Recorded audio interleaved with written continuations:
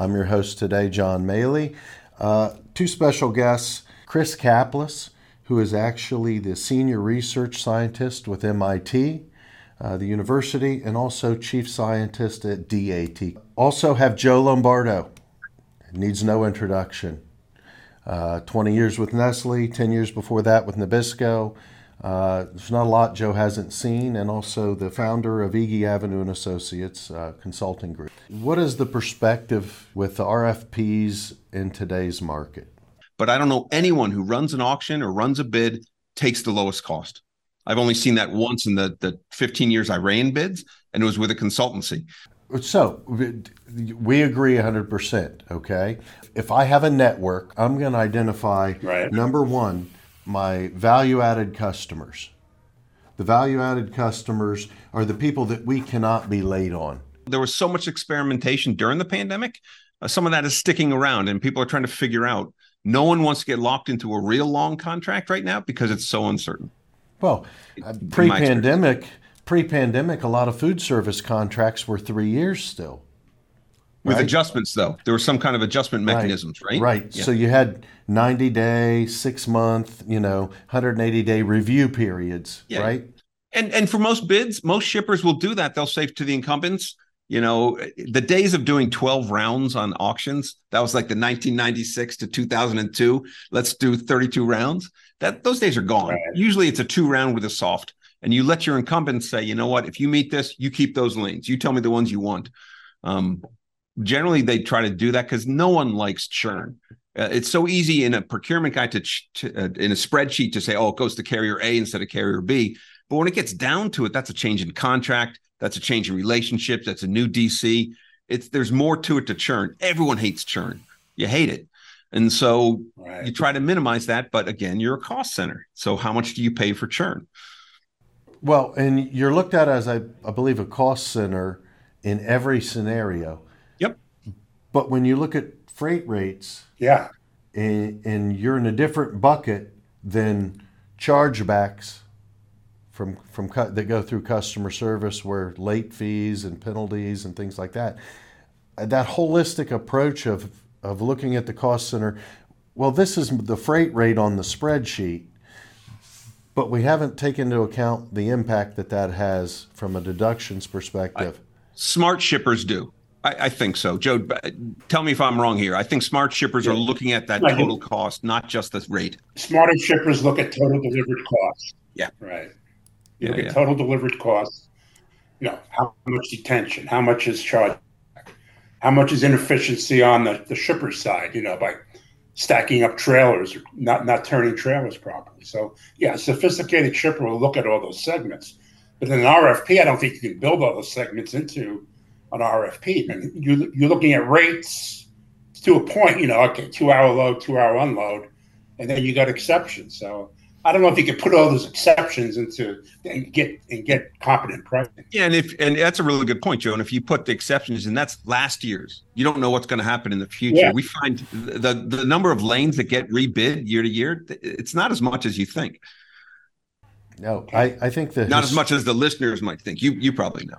Well, the historic data for a bid is just that. You're basing it off of what it was previously. So there's going to be some gray area there that everyone has to navigate. But that's a really good point, John. But as the volume on a lane gets higher, the probability it will repeat increases dramatically.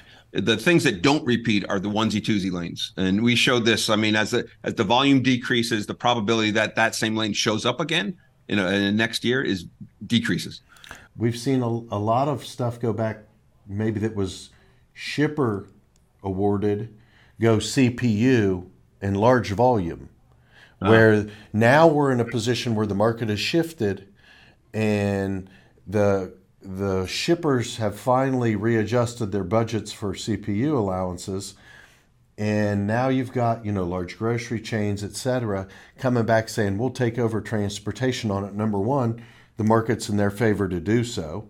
So they're, if they don't have a contract that's termed with a shipper, they can just take it back at will. So you have that scenario. And then we're seeing it in volume lanes where I think the shippers that go out and try and award lanes that are less than 50 loads a year. Is that your threshold? I'm curious because shippers 50. and carriers have very different perspectives. 50. If it doesn't move once a week, there's no consistency to it. Yeah, most shippers, their line is 26. There you go. And I agree. 50 makes more sense. I remember talking to guys at Schneider, and they want 100 if it's not 2 a week. Yeah, I mean, it ideally, if you're talking about overall, which is what we're doing, we're trying to put the one hammer over all the lanes. Okay, if it's one-on-ones from New York to LA, okay, yeah, it'd be great to have volume in the lane if there's volume in the lane, etc. But when you see seasonality with lanes, oh sure, if it's 50, but they're in 3 months of the year, absolutely. So we did some work up here at MIT with a doctoral student of mine, Angie Acochello, and you look at that. We call that cadence. Right, the number of weeks per year you actually have volume, then the average volume per week. They both matter a lot. You're right. So consistency matters. Sure. Consistency, what we call frequency. We want. I think the shipper wants the same thing. The carrier wants the same thing, which at the end of the day is consistency. Yeah, and the ones who don't, brokers, 3PLs, and non-asset providers are better at non-consistent lanes, because their supply base is so diverse.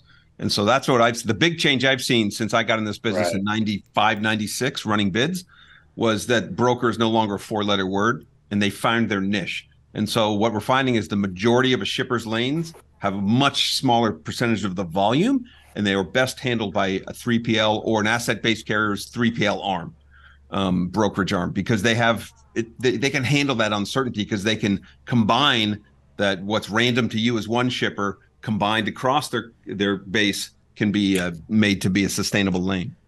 Well, I think you bring up a couple of different points there in that answer. We saw a tremendous amount of fallout because, we're 3PL, right? We saw a tremendous amount of fallout with the asset-based brokerages during COVID and other. And that posed a question from a lot of them. You saw fallout. What do you mean? You saw a decrease in the number of brokerages? We saw failure to pick up, failure to cover their shipments during COVID, because a lot of them had pricing and agreements based on asset-based pricing, not broker pricing. So when the market's soft, you might get by brokering your asset freight rates, but when the market increases, the trucks that they were awarding to or tendering shipments to were all of a sudden taking high dollar freight. So that's a scenario where if you're a shipper, you don't want to maybe put your liability out there with the asset-based brokerage arm, because that's a simple scenario where you think, hey, we're doing business with an asset, there's some type of shelter or security there, when actually that's probably the biggest hole or gap in your network, or from a commitment perspective, because there's only so many trucks for an asset-based carrier. For a shipper to hear from an asset-based carrier, I'm out of equipment, I don't have any drivers available till next week, that is an acceptable response for an asset-based carrier to tell a shipper that. But if a broker says that is not acceptable. You're a broker. But I think that's why most asset-based carriers have a brokerage arm to do just that. And so I don't quite agree with you on that. But one of the pricing models that brokers and asset-based carriers do is that it's fixed contract to the shipper, and they buy on the spot, right? And that's a challenge. That's not only asset-based carriers do that. Brokers do that too. That is a business model that a lot of brokers follow.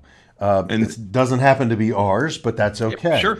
It's a mix. You got to have that. You got to have different people for different needs. So spot business, I think, leans itself more towards brokerage. Short lead time business is more towards brokerage. Low volume is more towards brokerage. I agree. And I think you have to balance the technology piece, which I think a good broker is probably ahead of the assets on it in a lot of ways. That's coming around, but I think people forget our industry is 92 to 94% made up of carriers with 1 to 5 trucks. Yes, but 60% of the total capacity comes from 4% of the carriers. Correct. The big guns. Yeah. So, yes, it's a bifurcated market. You've got a real long tail, but let's not forget 2/3 of the capacity comes from But because you have that long tail, you're exactly right. The market will continue to cycle up and down because they come in, they go out. They come in, they go out. And that's what makes it a market. And that no one creates the price. The market creates the price. Very good.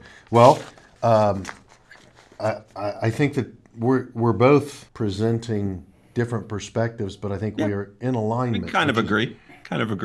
Well, I don't have a dog in the fight.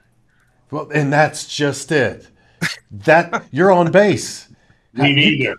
Well, you guys have earned your roles, and I think they're valid, and that's why I have you on. I don't, Chris. I want you to be somebody that comes on and tells me I'm wrong if you think I'm wrong. Oh, don't worry. I have no problem telling you you're wrong. And I want you. I'm not a wallflower. I know that, and that's okay.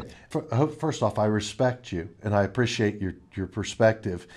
But at the end of the day, I'm the only one that's still in it, and I have the perspective that I have from how we operate, sure. Which is not. We're the exception in the brokerage industry. We don't have commitment issues. 80% of our freight's still hauled by the top 20% of our carrier base, and relationships matter, and the way we do business and treat people matters. I can say honestly that the biggest hurdle that I've had to overcome in the industry is the behavior of my competition. That's the biggest hurdle, and I think the brokerage industry. So, Chris, Joe, guys, I hate to cut you off, but I think we're going to pick this subject up next week. For everyone else there, thanks for watching Stay in Your Lane, brought to you by Triple T Transport. Until next week. Continue watching on the next episode of the Stay in Your Lane podcast.